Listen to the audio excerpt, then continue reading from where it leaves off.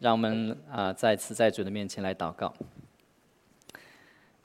天父，我们敬拜你，你是那位坐在宝座上的神，你的权柄统管万有。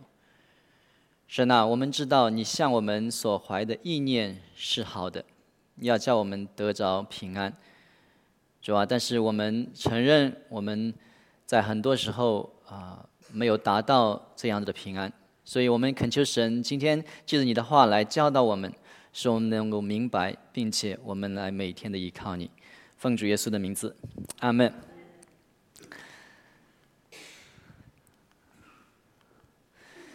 在半年以前，有一次有一个牧师他约了我去在 Arena 这个地方是靠近 Gosford 那里的一家麦当劳他约了我有些事情要跟我谈，然后呢我就去了。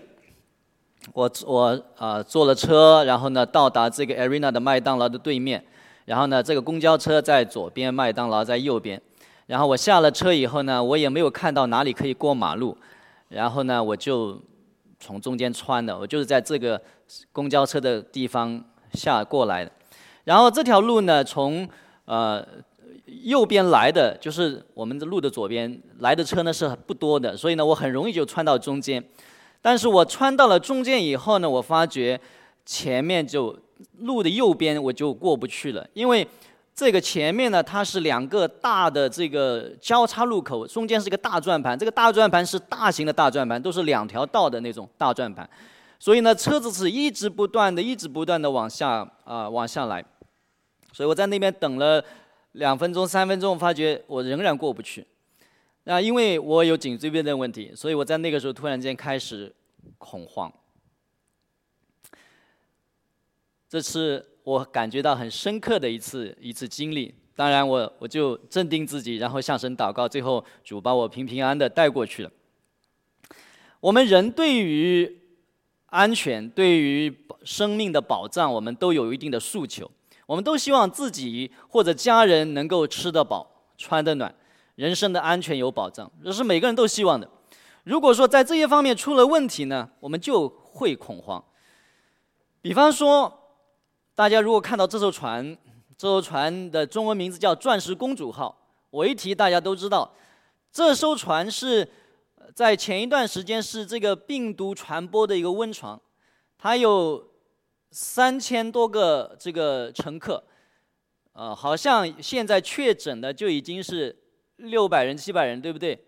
所以很多人，你想将近1/4的人确诊得到这个病毒。如果是你是这条船上的乘客，你在这船上的时候，你会不会担忧？如果是你的家人知道你在这条船上，他们会不会担忧？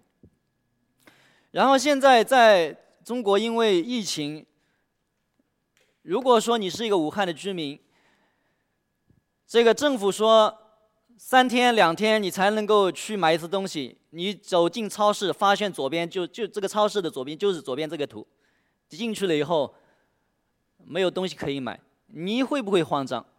你的家里面没有吃的。如果你走到右边这么一个情景发觉说很多的东西都很充足，那么大概你就也知道说没什么好慌的。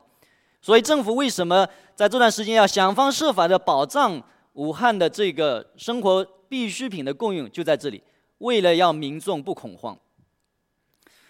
因为我们人对于安全、对于生活保障这种诉求，所以呢，我们从小每个人都会有各种各样的方法，为的就是要让自己以后的生活能够不至于陷入到这么样一种恐慌。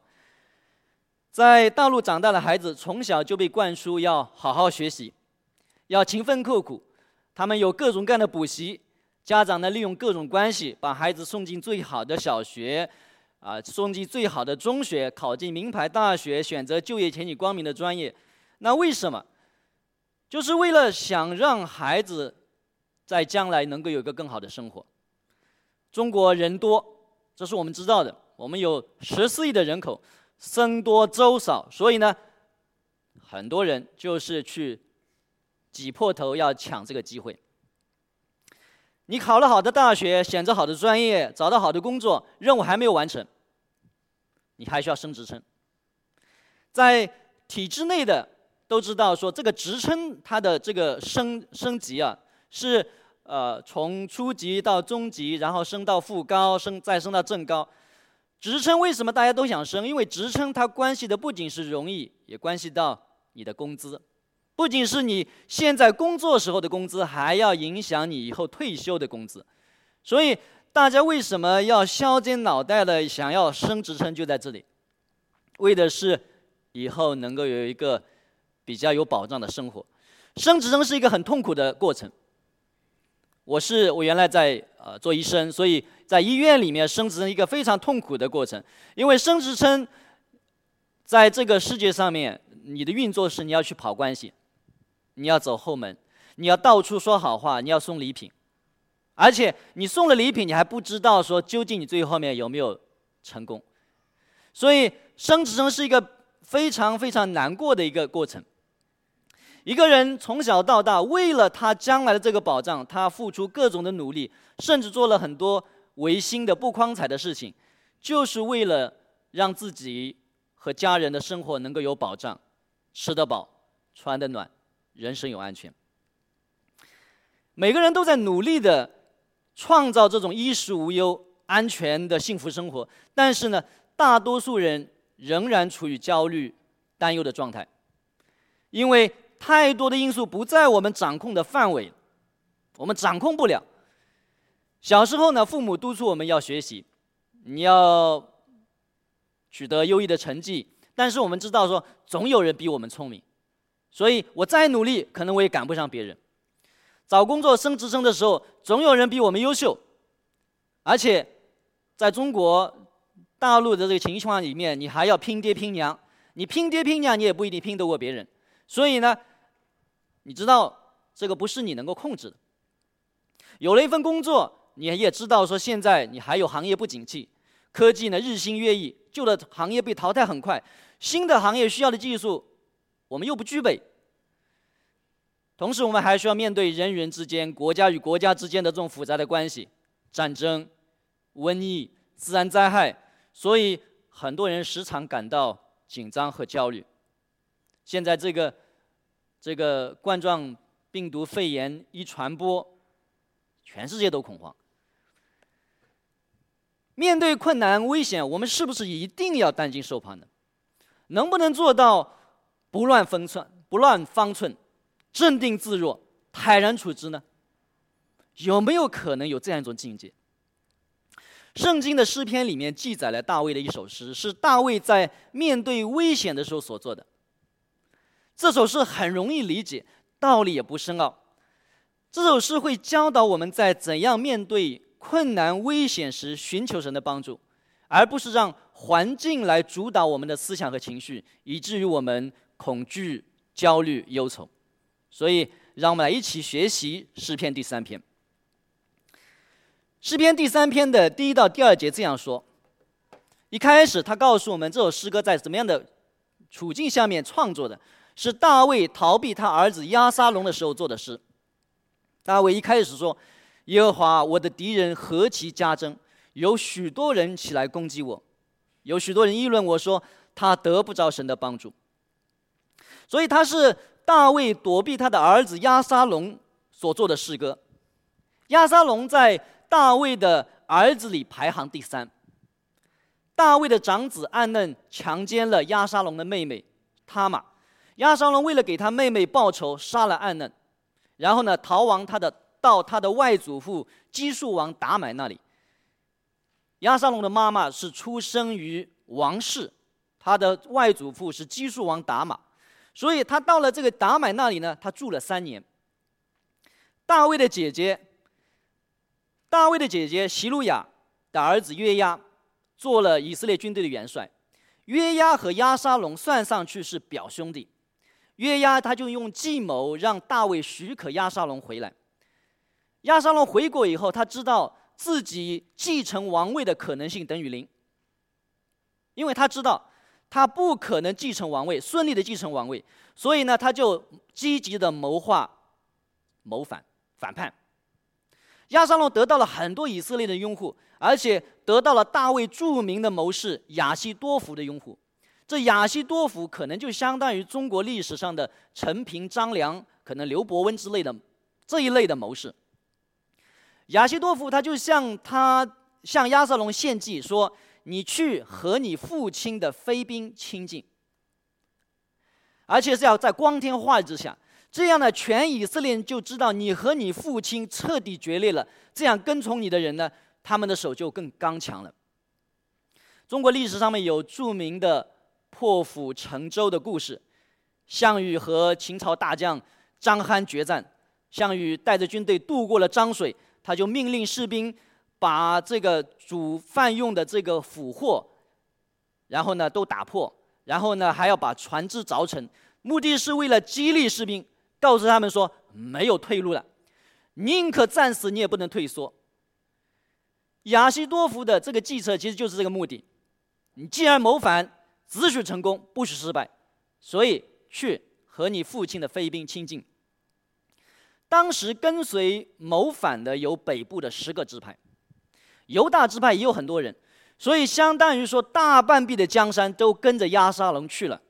其实跟随大卫的人是不多了，所以这么多人反叛，而且反叛的主谋竟然是他亲生的儿子。所以在这里大卫说：“耶和华，我的敌人何其加增，有许多人起来攻击我。”这么多人的背叛，他们不仅是人数众多，而且会心理战术。他们就在外面说他得不到神的帮助了，大卫得不到神的帮助，神已经离弃他了。你们拥护大卫的人就加入我们吧，我们一定成功，你们何必赔上性命呢？这种舆论对于大卫是不小的考验。为什么是不小的考验？因为大卫曾经做了一件不讨神的喜悦的事情。有一天的下午，他从床上爬起来，在王宫的平顶上散步。王宫的地势比较高，所以呢，他能够从上面往下看。他从平顶上望出去，看到一个女人在洗澡，而且是一个美女，她就是乌利亚的妻子拔示巴。大卫他就动了淫念，把拔示巴接到了宫里，二人发生了关系。不巧的是，拔示巴后来就怀孕了。为了遮盖自己的罪行，大卫把拔示巴的丈夫从前线的军队招回来，并派他回家。但是这个乌利亚他是一个非常正直的人，他的军官和军队的同僚都在前线打仗，所以呢，他不愿意回家和妻子亲热。所以大卫见自己的计划没有成功，就写信给军队的元帅约押，让他把乌利亚派到最危险的地方。就这样，乌利亚战死了，大卫把拔示巴就接到了宫里面。大卫做的这件事情，神很不喜悦，他派先知拿单去责备大卫。拿单对大卫说：“你用刀击杀了乌利亚，娶了他的妻子做你的妻子，从此刀剑必不离开你的家。”大卫他在先知的面前就当场悔改，说：“我得罪耶和华了。”先知拿单对大卫说：“耶和华已经除去了你的罪，你不至于死。”面对押沙龙的反叛，大卫知道这是神的管教和审判。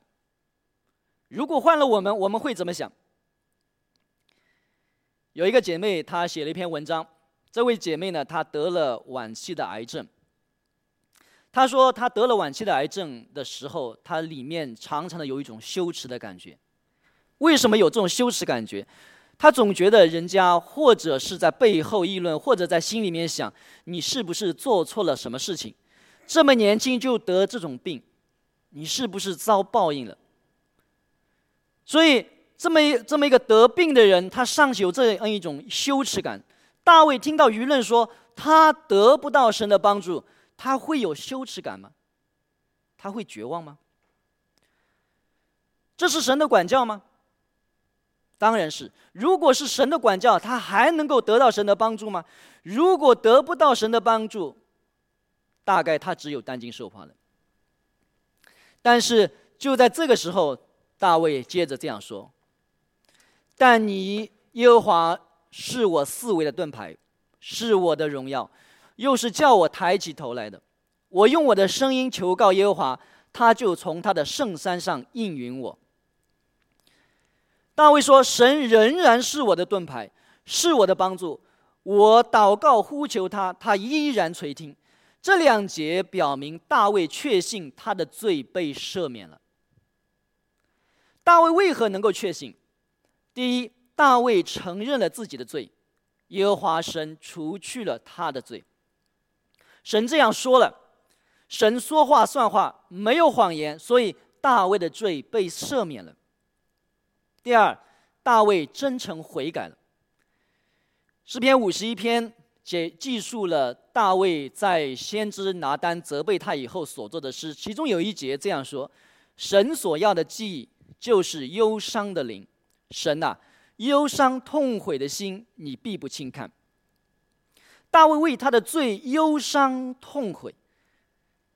他年老的时候身体不暖和，他的臣仆为他在这个以色列国里面有一个在叫做书念的地方找到了一位童女，名字叫亚比煞。圣经说她极其美貌，让她躺在大卫的怀里面，让这个身体不是这个没有热度的这个老人家能够有热度。但是圣经记载了，大卫却没有亲近他。所以大卫他是一个真正悔改的人。大卫在神面前承认了罪，并且靠着神的恩典和能力真诚的悔改，他抓住了神的赦罪的应许，耶和华除掉了你的罪，所以他确信他的罪被赦免了。他确信他的罪被赦免了以后，他就宣告说，神是他四围的盾牌，他也不需要觉得羞耻，因为神是他的荣耀。神让大卫面对仇敌的羞辱可以抬起头来。只有罪能够破坏人和神之间的关系。如果我们的罪被赦免了、洁净了，我们跟神之间的关系就是平安。罗马书的5章1节再次告诉我们说，我们既然因信称义，就是你的罪被洁净了，我们既然因信称义，就借着主耶稣基督得与神相和好。和好就是我们跟他之间能够有平安。如果我们与神之间的关系没有罪的阻隔，神就是我们的帮助，我们的盾牌，我们的避难所和保障。遇到困难的时候，我们呼求他，他就会应允我们。所以在这里面，我要问弟兄姐妹，你确信你的罪被赦免了吗？你抓住了神的应许，相信耶稣的血洗净你的罪，你因为罪忧伤痛悔，真诚悔改了吗？假如我们的罪被赦免了、洁净了，我们跟神之间没有罪的阻隔，神就是我们的盾牌、拯救、避难所、保障。只要我们跟神之间没有罪的阻隔，神就是我们的盾牌，神就是我们的避难所，神就是我们的拯救和盾牌和保障。那神是我们的盾牌，这有什么含义呢？创世纪记载了亚伯兰和他的侄儿罗德原本住在一起，后来因为2个人的牲畜太多了，他们的仆人之间出现争执，他们就分开了。罗德搬到了索多玛，住在了索多玛人的中间。当时爆发了一场局部战争，索多玛战败了，罗德也成了俘虏。亚伯兰组织了一支武装，然后呢，把罗德拯救了出来。营救行动结束以后，神在异象中对亚伯兰说：“你不要惧怕，我是你的盾牌。”神的意思是，你不要担心敌人会来报复，我是你的盾牌，我是你的安全保证。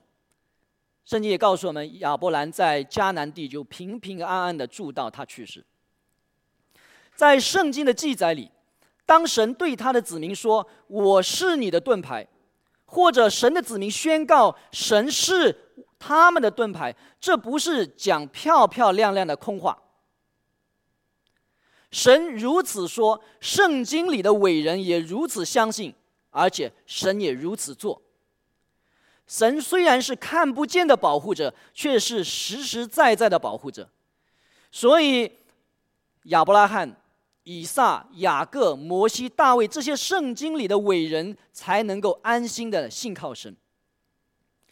诗篇56篇有这样一节经文：我倚靠神，必不惧怕，人能把我怎么样呢？对于圣经的作者来说，神的这个保护帮助是非常实在的，他们依靠神就不惧怕。那我要问一个问题，一个重要的问题：押沙龙的谋反是神对大卫的管教吗？是的。既然是神的管教，大卫为何可以让神做他的盾牌呢？诗篇30篇第5节这样说：他的怒气不过是转眼之间，他的恩典乃是一生之久。一树虽然有哭泣，早晨便必欢呼。父母管教年幼的孩子，他做错了事情，可能被罚面壁思过，他回来向你道歉，让你抱他，哪一个善良的父母会不抱他呢？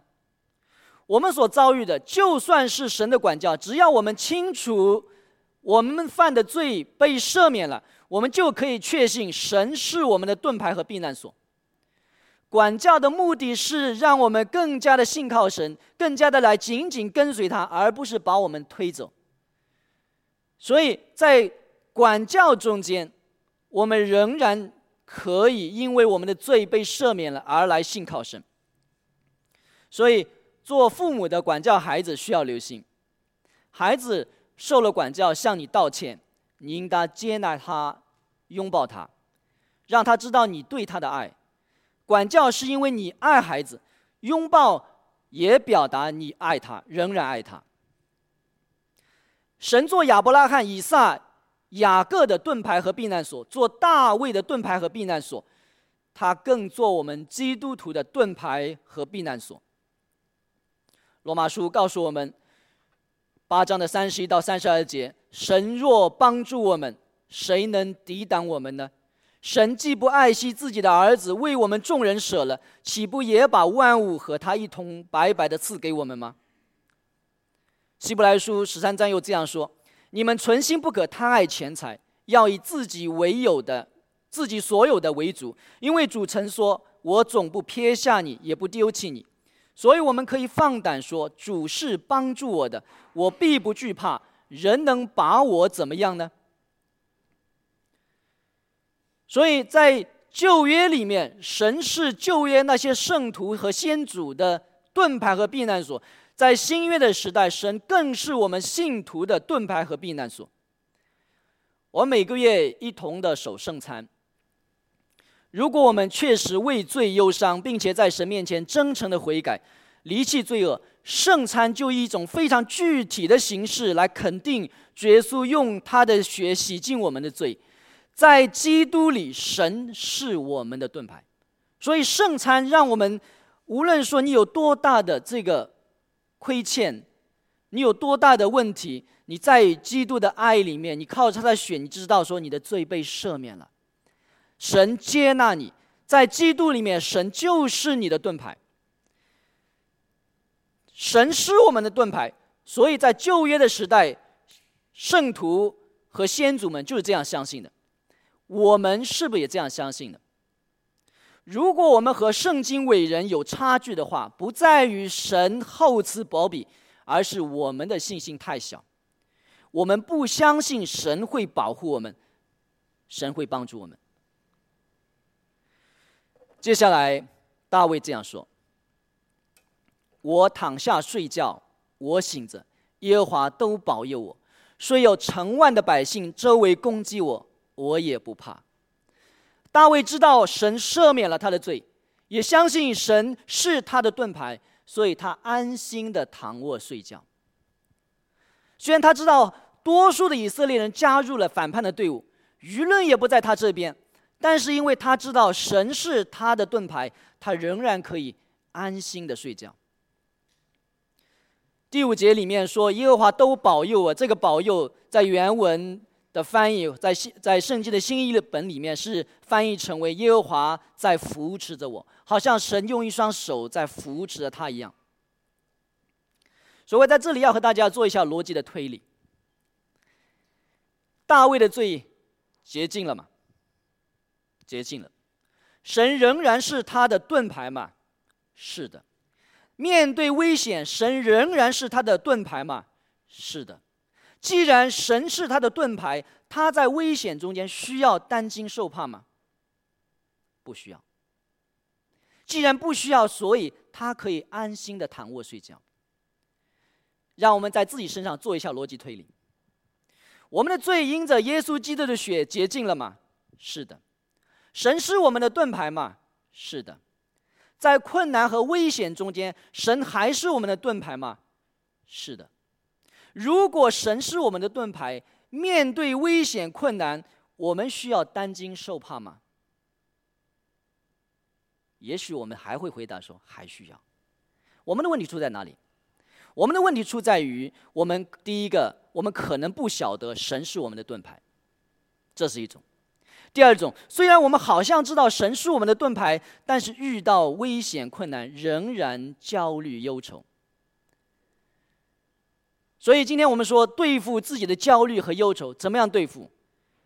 很简单，其实相信我们与神之间没有罪的阻隔，相信神是我们的盾牌和避难所，遇到危险让神去对付我们的危险，让神去对付我们的困难，这样我们就不需要焦虑忧愁了。那也许有人就会问我了，你过马路都慌张，那怎么不让神对付你的危险，对付你的困难，而让你不慌张呢？我要和大家来解释一下我们人的这个神经生理构造。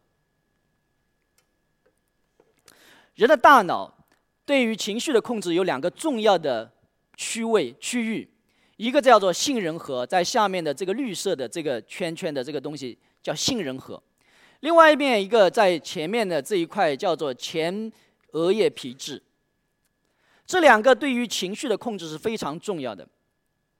杏仁核它是当你遇到危险困难，它是直接就告诉你害怕，或者说有危险，所以呢，它立即就给你制造一种情绪。当你遇到危险的时候，你的杏仁核立刻就开始释放这些化学物质，然后就在你的身体的这个肌肉啊、血管啊、神经啊等等的，就开始来指挥你，这是本能的。但是呢，在这个前额叶皮质呢，它是一个更加高级的这么一个区域，它在杏仁核以上，它是脑部的命令和控制中心。就真正的指令是应该从这里面发出来，而不是应该从杏仁核发出来。杏仁核它是一个本能，立刻的本能的就告诉你说有危险，然后你可能就慌张。但是呢，这个前额叶皮质它会处理各种矛盾的意念，你有各种各样的思绪，它开始处理，然后它要分辨善恶，帮助你做决策，帮助你自己控制自己。所以前额叶皮质的启动了以后，才去调节这个杏仁核。所以当你遇到这个非常危险的状况下面，你本能的产生这个惧怕和你冷静下面的调控，这是两码事情。杏仁核每个人的大脑都不一样，这个杏仁核也不一样，因为基因遗传的关系，所以有些人就比较容易紧张害怕，有些人比较容易担忧。所以如果说我们听说有些父母是有焦虑遗传的，可能孩子也会更容易抑郁。然后如果有人生病时间久了，因为人在疾病的状态下面，他更容易处于一种紧张恐慌的状态，所以呢，它也会影响这个杏仁核的功能。杏仁核有可能会陷于一种恶性的循环。所以那些抑郁的人如果没有调节的话，他可以抑郁越来越严重；焦虑的人如果没有好的调节的话，他的焦虑可以越来越严重，因为杏仁核可以进行恶性循环。所以杏仁核它需要前额叶皮质去指挥和调节。前额叶皮质是大脑的控制中心，它来处理收到的信息，危险是什么，该怎样应对，需要什么的资源，是不是应该放弃或者逃跑。所以前额叶皮质为了要更好的去调节这个杏仁核，这时候神的真理就非常重要。神的真理在这个时候，它就帮助人的前额叶皮层去做出最佳的反应。大卫知道神是他的盾牌，他用神的真理来抵抗本能的恐惧或者担忧。如果他没有任何的这个紧张的话，他需要描述前面的说我的敌人那么多吗？所以他本能的也可能会有恐惧或者担忧的，但是他用神的真理来控制自己。神是他的盾牌，结果呢，他就可以安心的躺卧睡觉。当我们遇到困难或者危险的时候，我们是不是让神的话来指导我们做出最佳反应呢？假如你遇到人际关系困难，假如你失业，假如你得到了医学上棘手的病，你能让神的话指导你反应吗？有一个著名的清教徒，名字叫 Richard Baxter， 巴克斯特，他写了一本书，这本书的英文叫做 Saints Everlasting Rest， 翻译成中文叫圣徒永恒的安息。这本书是怎样来的呢？Richard Baxter 在30岁的时候生了一场大病，他为了帮助自己能够乐观的面对疾病，甚至准备好面对可能提前到来的死亡，他默想天国的荣耀，默想将来生活在基督荣耀的面光之中将是怎样的安息和福乐。他用这样的一种方法来调节他可能会因为疾病而有的恐慌。这个身体软弱的人最后活到了76岁，而且他一生的服事有很大的果效。今天我用大卫的诗篇主要讲了如何对付紧张和焦虑，其实对付抑郁也是一样的道理，要让神的话来指导你的思想和情绪，不要让抑郁来控制你，特别是当你的抑郁不严重的时候。也许有弟兄姐妹说，我不紧张，我也不抑郁，但是你可能有发脾气的问题，怒气也是杏仁核管理的。所以如果你想不要这样随便的发脾气，你也需要神的话来指导你在额叶前皮层所做的思考调节，从而你能够变得心平气和，减少你对家人的伤害。第7节、第8节，耶和华啊，求你起来，我的神啊，求你救我，因为你救了我一切仇敌，你打了我一切仇敌的腮骨，敲碎了恶人的牙齿。救恩属乎耶和华，愿你赐福给你的百姓。大卫知道和相信他的罪被赦免了，神是他的盾牌，所以他可以面对叛乱和危险的时候仍然安然睡觉。接下来他向神祈祷的。大卫相信神是他的盾牌，所以他祷告说，求你起来，求你救我。他又说，救恩属乎耶和华，求你赐福给你的百姓。我们要问一个问题，他这样的祷告，在他祷告的时候，他相信神会应允他的祷告吗？如果他不相信神应允他的祷告，他怎么相信神是他的盾牌呢？如果他相信神是他的盾牌，那么他是不是确信神一定会救他呢？耶稣在马太福音这样说，你们若有信心，不疑惑，不但能行无花果树上所行的事，就是对这座山说，你挪开此地，投在海里，也必成就。你们祷告，无论求什么，只要信，就必得着。所以在这里，整个大卫的这一首诗，它其实非常简单的，但是又深奥的告诉了我们，怎么样才能够在上帝面前得到平安。神是你的避难所，你可以放心的，不需要去忧愁。神是你的避难所，所以你祷告，他就会垂听。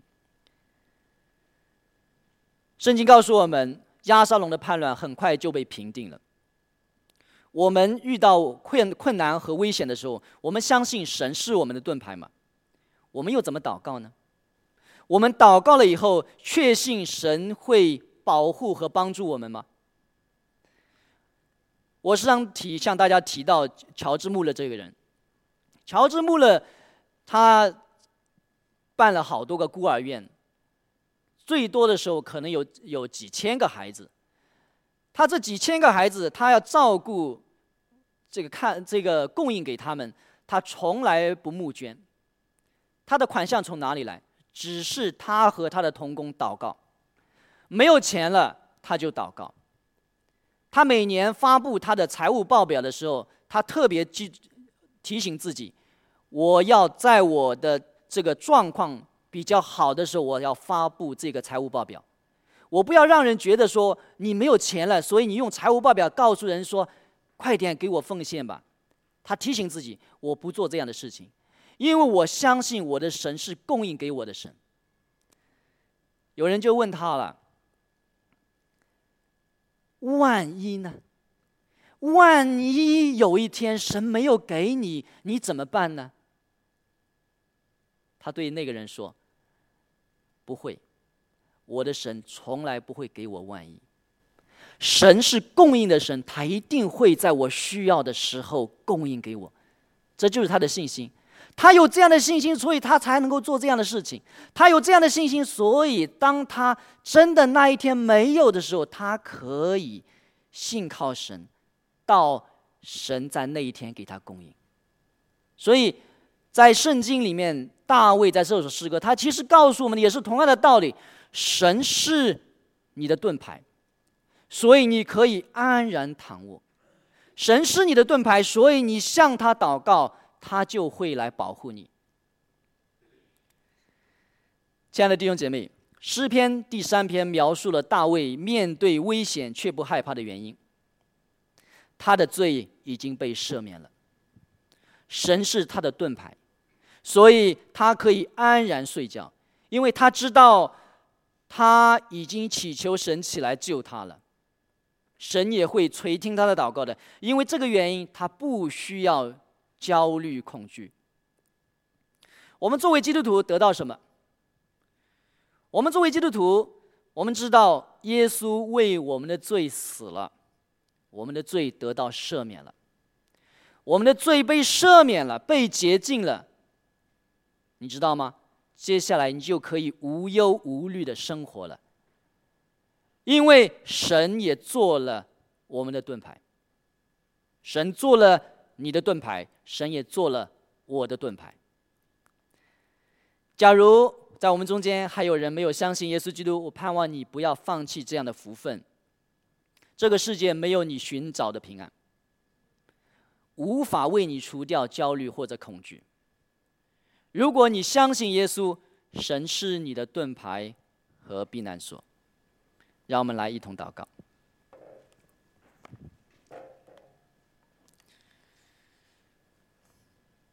天父，我们感谢你。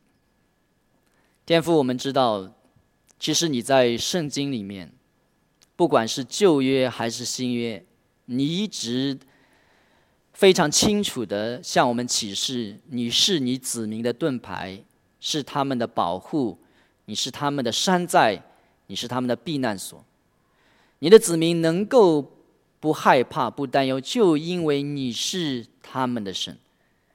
天父，恳求你也给我们这样的信心，让我们实实在在的在生活中间能够有平安，因为我们晓得我们与你之间已经和好了，你每天都与我们同在，你天天的看顾我们。听我们祷告，奉主耶稣名字，阿们。